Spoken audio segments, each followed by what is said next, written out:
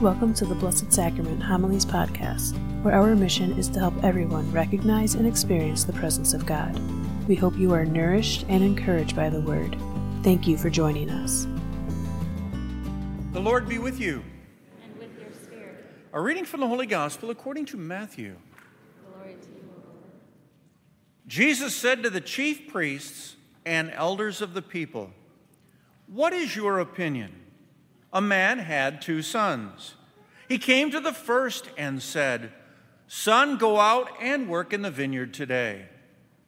He said in reply, 'I will not,' but afterwards changed his mind and went. The man came to the other son and gave the same order. He said in reply, 'Yes, sir,' but did not go. Which of the 2 did his father's will?" They answered, "The first." Jesus said to them, "Amen, I say to you, tax collectors and prostitutes are entering the kingdom of God before you. When John came to you in the way of righteousness, you did not believe him, but tax collectors and prostitutes did. Yet even when you saw that, you did not later change your minds and believe him." The Gospel of the Lord. Praise to you, Lord Jesus Christ. Got a little bit of self-disclosure here for you. The text tone I have on my phone changes about once a month. Reason being is it's about 4 to 5 weeks by the time I hear it, it makes me psychotic. So I have to change it so I don't go completely crazy. Because I find that noise to be often disruptive. Whether I'm trying to relax a little bit, take a nap, talk to somebody, whatever it is, those texts seem to bing away on our phones. And somebody even said to me last night after Mass, "Well, why don't you just silence it?" And here's where the problem lies. I get upset if I don't know what's going on, too. We don't know what we really want.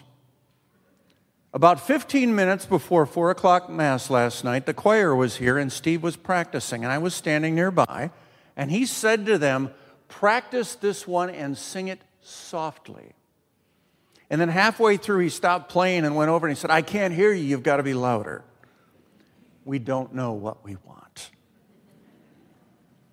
Well, I think most of us would acknowledge the fact that we want to be all that Jesus calls on us to be.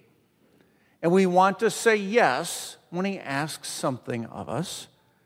And we want to be the best disciples we can be. We would say that, but our actions don't always lead up to that.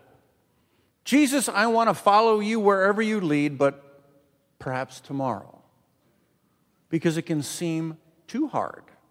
Following Jesus can be difficult. We don't know what we want.